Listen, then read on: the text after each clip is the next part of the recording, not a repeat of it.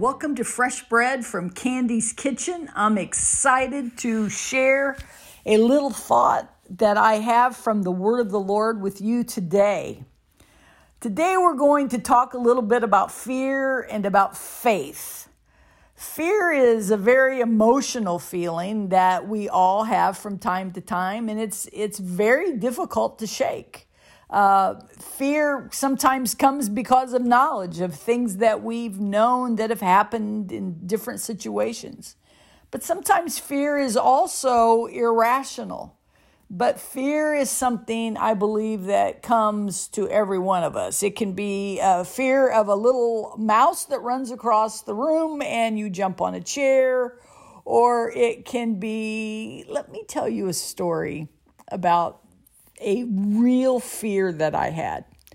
I don't know where I acquired it. I traveled on airplanes from the time I was 9 years old, but something happened to me and I became very fearful of flying.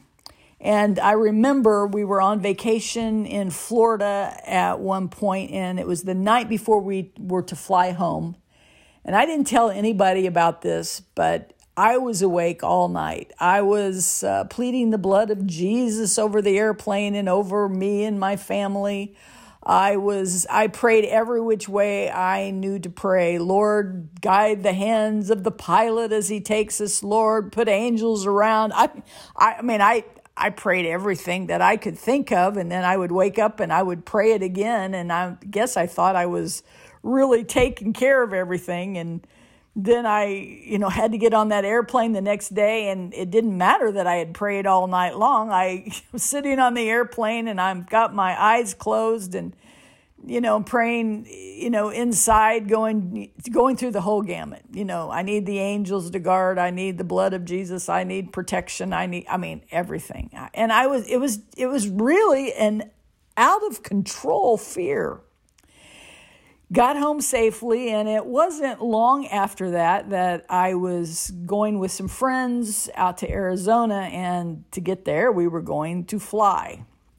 And again, it was that fear that just struck me like crazy. And I remember sitting on the airplane about to take off for Arizona, and I had my eyes closed. I'm acting all strong on the outside, but on the inside, and I am praying all of those prayers that I prayed like I did when I came home from Florida. And I will never forget this. It was as if the Lord just spoke to me. And he said to me, do you remember the story about the disciples on the boat? And how I calmed the waves and the winds, and everything was calm. And I'm sitting there. I'm a great Bible quizzer. Well, I maybe used to be, kind of, sort of, when I studied. But in my mind, I'm like, yeah, I remember that story. And the Lord said to me, I believe it was him. He said, I am with you, just like I was with those disciples on that boat. And then there was just something that spoke to my heart. And he said, you have to be able to overcome the fear that's in you and have faith in me. Now notice the me, for you to do what I want you to do. And it was at that moment that I believed the word of the Lord. And that fear absolutely went away from me. And from that time, I have traveled. I've traveled pretty much around the world at different times, being able to speak. And every time I go somewhere, it's like I had to overcome that fear with knowing who was on my side. I had the Lord in the plane. I have the Lord in my heart, and he will do me good and not evil all the days of my life. So I was thinking about that story, and I had been reading in the book of Mark, and I came across the story in Mark chapter 4 where Jesus, it's a very interesting story. Jesus has been teaching, and my guess from just thinking about this, what happens, Jesus is absolutely exhausted. In the flesh, he's exhausted. We know that the God of heaven never slumbers nor sleeps. And yet, while he was on earth, God manifested in the flesh. He was flesh. He lived. He lived like we live. He ate. He slept. He got tired. So we have this story in Mark chapter 4, where Jesus says to his disciples, he said, "Let us pass over unto the other side." Now, looking at this story and kind of dissecting it, I'm thinking, okay, if Jesus says, let's go to the other side, I'm assuming that if you get in this boat, you're going to the other side, because that's where he wanted to go. And so they get into the ship, and then it also says there were also with him other little ships. So here's Jesus in a ship, and then there's all these other little ships going with him. Whether or not he asked all these little other ships to go with him, I don't know. There were times in the Bible where he was heading out, and people were so desirous to hear more teaching and get more miracles that some ran all the way around the land to get where he was going to land on the ship. And there was people that would get in ships and try to follow him. So I don't know who these other ships were, but I know that the people in these other ships were getting ready to experience a lot of what happened to the boat or the ship that Jesus happened to be on. So as Jesus gets into the ship, he is so tired in his flesh that he goes to the stern of the ship and he lays down on a cushion or a pillow. So Jesus lies down, and I don't know how many seconds it took for him to go to sleep, but he was out. I would love to know, did Jesus in the flesh, did he snore? I don't know, but I know one thing. He was one that would go into a deep sleep and nothing really was waking him up. Because while he's asleep on this pillow, there arises a great storm of wind, and the waves are beating into the ship, and the King James says that it was now full. So here we have Jesus sound asleep. There's water coming into the boat. The waves are horrendous. I remember one time being on a little boat with my grandfather and down around Sanibel and Captiva, and it was the scariest thing ever because water kept coming into that boat, and so that wasn't something horrendous like these guys, but that's the memory that I have. And so now these guys are experiencing a real deal storm of wind and waves and water in the ship. And I can imagine they're probably trying to get water out of the ship. And it's a scary thing. Why is it a scary thing? They know people get into storms and boats capsize. They know that people die in the middle of these kinds of storms. And from what I've read, storms could come up very, very quickly. And so it did. And so Jesus is snoring. Let's say he's snoring. He's out. He's sound asleep, and they are panicked. And so they go to Jesus. Now, this is some place where I looked at the story differently yesterday and today than the way I've always looked at it. I've always looked at it as if they were waking up Jesus to do something about this storm. I don't believe that now. I believe they are just waking up Jesus saying, hey, we're all about ready to die. You are too. And they say, Master, don't you care that we perish? I don't think that's hey, we're all getting ready to die. Please do something. They're just saying, hey, Master, you're asleep. Don't you care that we're all just getting ready to die? And I saw that just a little bit differently. And I don't know if Jesus was aggravated at them for waking him up, because he had already said, let's go to the other side. That's not in the story, but I mean, I can just surmise that. And Jesus is like, I like I said, I don't know if he's aggravated at them, but he gets up and he rebukes the wind, and he says to the sea, peace, be still. And there the wind ceases, and there is a great calm. Now, in talking to my friend Jennifer Mast, Jen, she referred me to Psalm 107, where it's talking about the stormy wind and the lifting up of the waves, and they cry unto the Lord. In Psalm 107, they cry unto the Lord in their trouble, and he bringeth them out of their distresses. He maketh the storm a calm, so that the waves thereof are still. Then are they glad because they be quiet, so he bringeth them unto their desired haven. He brings them to the other side, in other words, in this story. And oh, that men would praise the Lord for his goodness. So he is the God of the storm. He's the God of the winds, and he's the God of the waves, and he has all power over nature.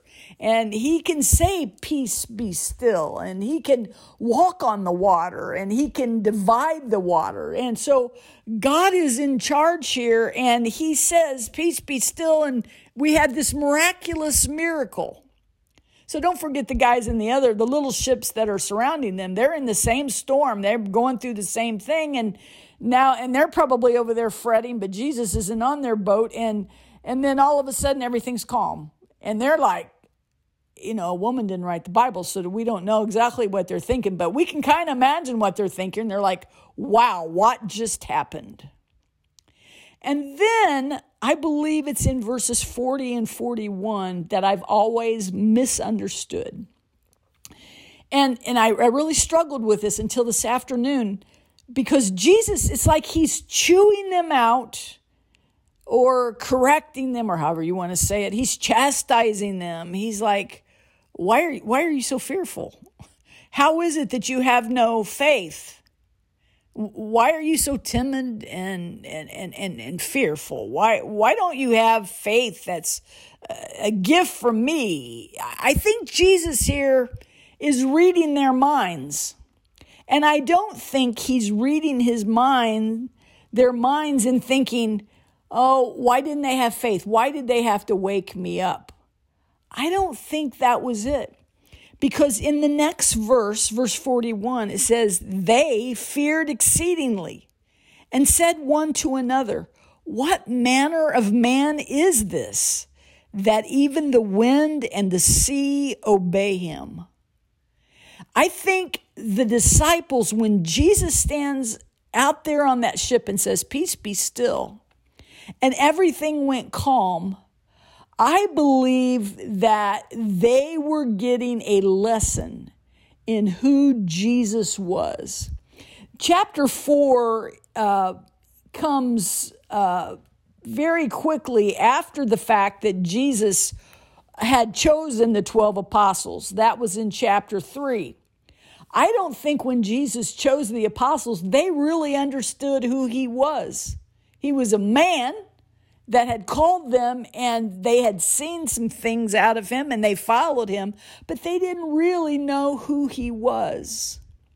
And so I think here in Mark chapter 4 in this story, Jesus is looking at them and saying, don't you have faith in me?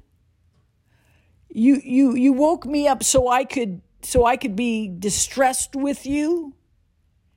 But if you knew really who I was, there's no reason for you to fear. You just need to have faith in me. I am the one that can calm the seas. I am the one that can divide the seas. I'm the one that can walk on water. I am God. And I think what he's saying to them is get a revelation of part of my character where you don't have to be so fearful, but just trust in me. Now, that's easy to say because we as humans don't always have the faith in God that we need to have, because there's things that scare me. There's uncertainties of the future that I don't know about. And I know that God can do anything, but my faith hasn't or can't be in the fact that I know he can and think that he will, but he will do what is right. He looks into our souls, and the question is, does he see faith or faithlessness? They did not understand that he was the God that could calm the storm. They didn't get it when he said, let's go to the other side. He does control the wind and the waves and the storms. We have to have faith in him. We have to have faith that he's doing what's right. When we see Jesus as he really is, it takes away a lot of our fear. I was thinking about the story of the Apostle Thomas.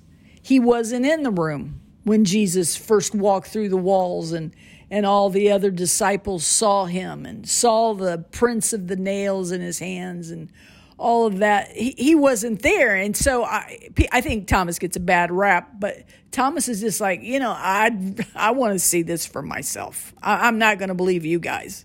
Now, there's probably reasons why he didn't believe all those guys all the time.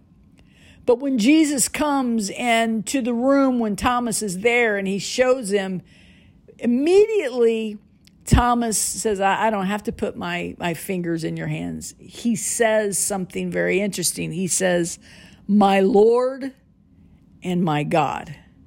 When he saw who Jesus was at that moment, the fear went away and faith began to build in my Lord and my God. There's another little clip in the Bible that says there will come a time when every knee will bow and every tongue will confess that he is Lord.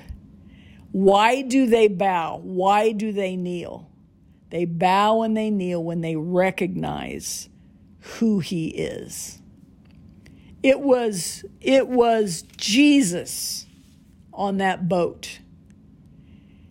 And when they got that revelation, it was mighty powerful. And Jesus, he kind of shows them, you don't have to be fearful. You just have to have faith. Have faith in me. I wish I could have been on that shore that day, because I would imagine when they all got off of the boat, that all the people in all those other little boats were going, what in the world happened? And somehow I believe the apostles on the boat with Jesus, they were able to say, oh, you're not going to believe it. The man that calmed the storm was Jesus. And all of a sudden, their understanding has been enlightened. Oh, that I would have faith in God and trust him for who he is and share it with those that I know. Fear needs to go. Faith needs to be strong. And faith needs to be strong in the who, in Jesus Christ, who has all power in heaven and in earth. God bless you today. I would say just take out your journals today and just write, who is Jesus to you? And maybe share that with somebody. God bless. Have a wonderful day.